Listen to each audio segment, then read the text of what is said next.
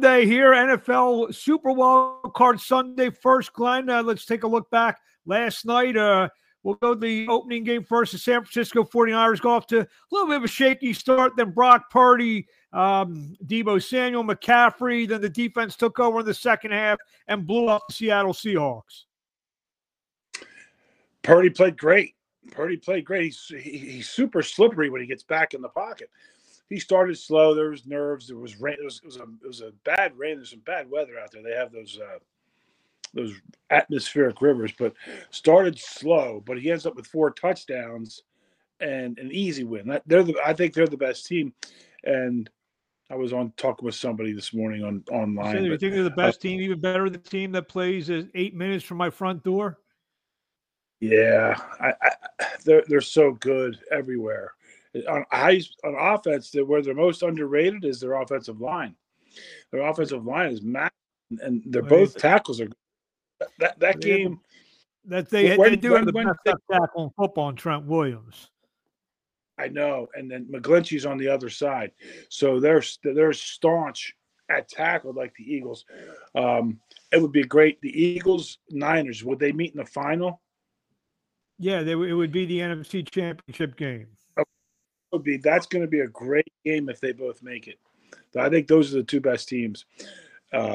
Eagles secondary better play better, but what games yesterday? But yeah, a solid performance all around by the Niners. They once they settled in, it was pretty much over. Geno Smith, tip your hat to Geno.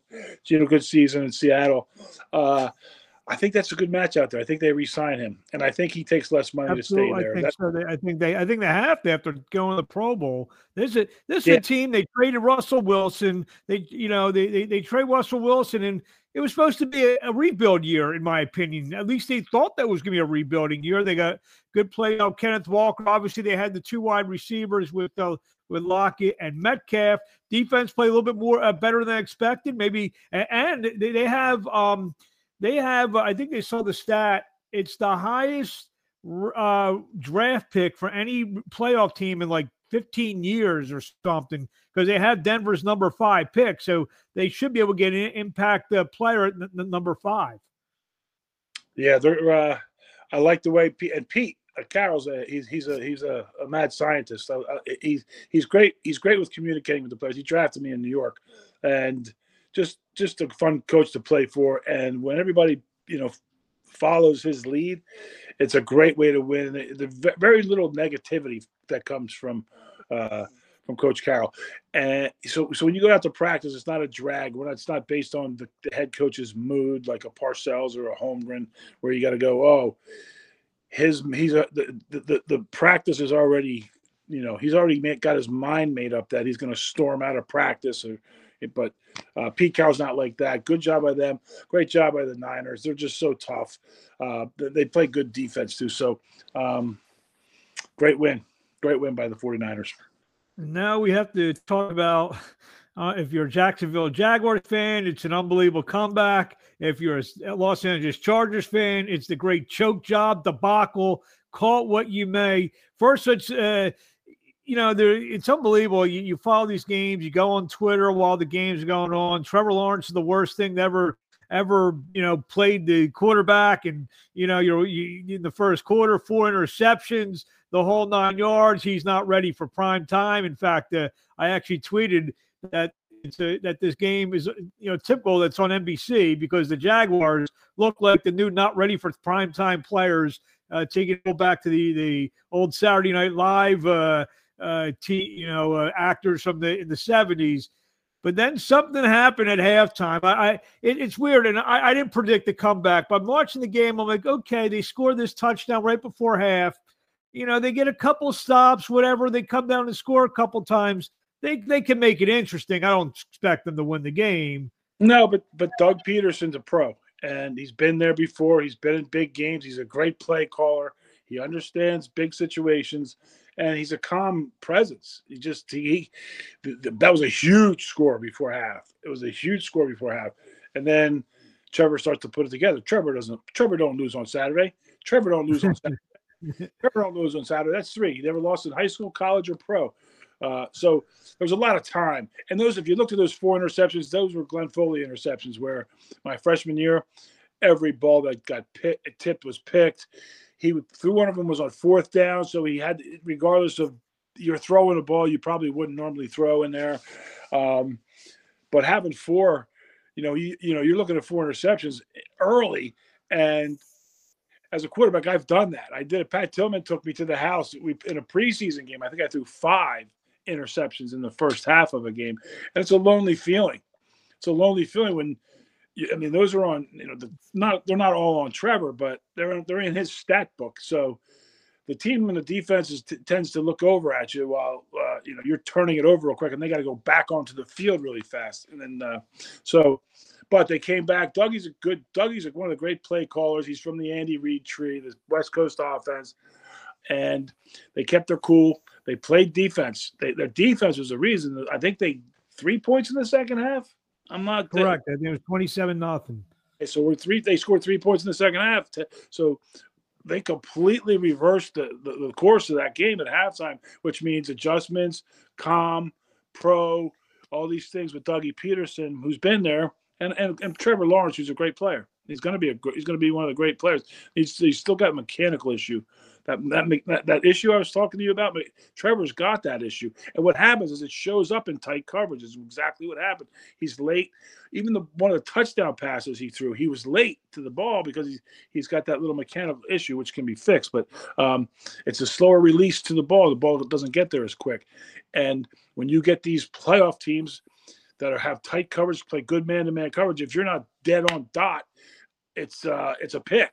It's not just an incompletion; it's a pick because Asante Samuel's back there roaming the backfield, and man, you throw the ball anywhere near them, he's glue. He's glue, and he takes the ball. So, hats off to the Jacksonville Jaguars, Doug Peterson for keeping their cool and coming back and winning that game. Huge win. I remember my boy Reich. He did it against the Oilers back in the day. That was one of the great ones. Probably it's funny that was one of my. I was just tweeting relentlessly. I was saying that Peterson, I think, wishes he had Nick Foles at this point, to put the backup quarterback in. Or I was saying that he would actually probably say after the 4th interception, I actually thought that Peterson would settle for having Carson Wentz play at that point. And then Frank, the Frank Reich thing came to my head. Here's it.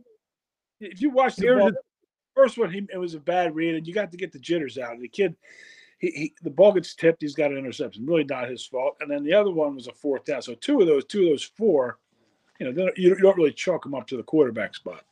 And you know what's scary about that? Usually, like, for instance, you talk about that Bills team. That Bills team was a veteran team, Reich and Andre Reed and Thurman Thompson, all those guys. You look at Jacksonville, you get down 27-0. That's a young team. ATN is basically a rookie. Guys like Kirk and Zay Jones, Marvin Jones, they never really had won anything before. The guys on defense, their top defensive players, guys like Josh Allen, the linebacker, Trayvon Walker, Lloyd, the linebacker. A lot of those guys in their first playoff game. So usually, if it's a veteran team that gets down like that, okay, they got veteran guys. They get a good little pep talk in the locker room, and usually talent prevails. These kids were all basically playing their first playoff game. And it goes to show you the difference between an Urban Meyer coach team and a team. And I always say this: everybody's 500 in the league if you can stay healthy. If you go, and 2-15, you're 3-14, one of those teams, you got serious issues, and that's most of the time the coach probably has to go when that happens. Dougie comes in and he's been there. He's played for these. He's played for the coaches. He's worked with these coaches that have been down the stretch and play calling. And I'm telling you, these West Coast guys, I'm not a huge fan of the West Coast offense, but they're good. They're good play callers. They understand play calling, which is an art form in and of itself. But but that, again, the credit to the coaching staff for taking these young kids and making them believe. It was really an unbelievable day of football. Then we'll put a capper on this thing on these. I was calling San Diego, the LA aspect of it. I mean, there's rumors going around. I mean, you don't know what to believe that maybe the coach of the Chargers, Staley, may have been on thin ice. If he was on thin ice, could come tomorrow morning? Is he looking for employment? Absolutely. You don't get your best player hurt in the final week of the season when you're dead locked in. That's a crime. You get him hurt, and he's a red zone guy. And even though they scored 27 points in the first half, it should have been 44 points. So when you get that many turnovers, you got to turn them into points. I mean, it would have been a huge win. So yeah, I think he's gone. My pick is Frank Reich. My pick is Frank Reich I think the obvious guy, especially to work with that quarterback who you love very much, Sean Payton's right there for. I mean, Sean Payton with that quarterback could be a pretty lethal combination. Yeah, either one you have no problem with, but maybe you bring Reich to run the offense, but it's interesting because that would be Peyton's baby. Peyton does the offense. He would probably bring in Petey with him, Pete Carmichael, who was with him the whole time down in New Orleans. My guy from Boston College, BC guys all over the field. Aaron, Mike Reed's at my boy Mike Reed. I saw him. What did I see him the other day? He's a Clemson coach, but my old team is Aaron Glenn interviewing. Defense coordinator for the Detroit Lions. Interviewing for head coach's spots. So, we got a couple minutes for each game today. We're going to start off where we supposedly are in Buffalo, right behind us. The Buffalo Stadium right behind us. You see that, Glenn? You see how I do that? It's normally packed. I was up in that top corner for the Grateful Dead concert in 1990. We were sleeping on the lawn out there. That's another show for another day. So I would just reiterate what we said yesterday. Miami's got absolutely no shot in this game, correct? Never say never. You got AFC East defenses. Teams have played each other twice already. They know each other. You got to get pass rush on the big man, and just limit what Stephon Diggs can do to you. If you can accomplish those things and hold them to 20 points. If you can do that, you'll have a chance. Someone was tweeting out how this is the game that I would probably take the points because everyone and their grandmother are betting the Bills in a blowout. So this is the game that worries me the most. It's ultimately why I teased. My tease is still alive. We'll go over that in a minute. Still alive. The 49ers, you got to get this Bills plus minus 3.5 and the Bengals plus 1.5. Let's go to Minnesota. What are we thinking here? This should be the game of the day, based on what the line is. With the Vikings and the Giants played a terrific game, several weeks back. You give the New York Football Giants, you give them a pretty decent shot in this game, don't you? I think it's going to be a brawl. Yeah, the defense of the Giants doesn't get enough love. And Thibodeau, man, the guy can play. He's an animal. Yeah, I love what the Giants did in the draft last year. Getting Thibodeau and Evan Neal, both guys at one point during mock draft season were listed as the number one players in draft. So they got two guys who could have very easily gone number one in the draft in one draft. The Giants, and Thibodeau's really coming on. He had the I'm gonna bring up one of your old teammates. He had the Mike Mamula syndrome early. He was getting close, but not getting there. He's starting to get the numbers in the sack column last few games. What happens in the NFL is you get him and you match him up against teams get hurt, you get injuries. These subpar tackles and guards, he runs them over. He's got power. He's got power from below, strong legs. So he runs people over. Man, he's always when he pushes, he's got push. He's always in the backfield. He's making the tackle for loss guy, sack and pressure guy. Really tough. Is he becoming that guy where, and I know some of you guys, quarterbacks, you break the huddle. The first thing you look at, where's number 5? I mean, is he becoming one of those guys where that's the first place you're looking to see where he's lining up? Yeah, and you're reminding your back to break his ribs on your way out. Running back, a good running. Curtis Martin was great at it. As you released, from your pattern, because he's going to get blocked. We're going to block him with a tackle. but the running backs can do major damage to that guy on their releases if they do it right. Curtis was great at breaking ribs with an elbow or a shoulder as he's rushing. You're not cutting him. It's not a chop block, but you're just chipping. They call it the chip. But chip him and chip him hard. I used to tell Curtis, chip hard first, then release.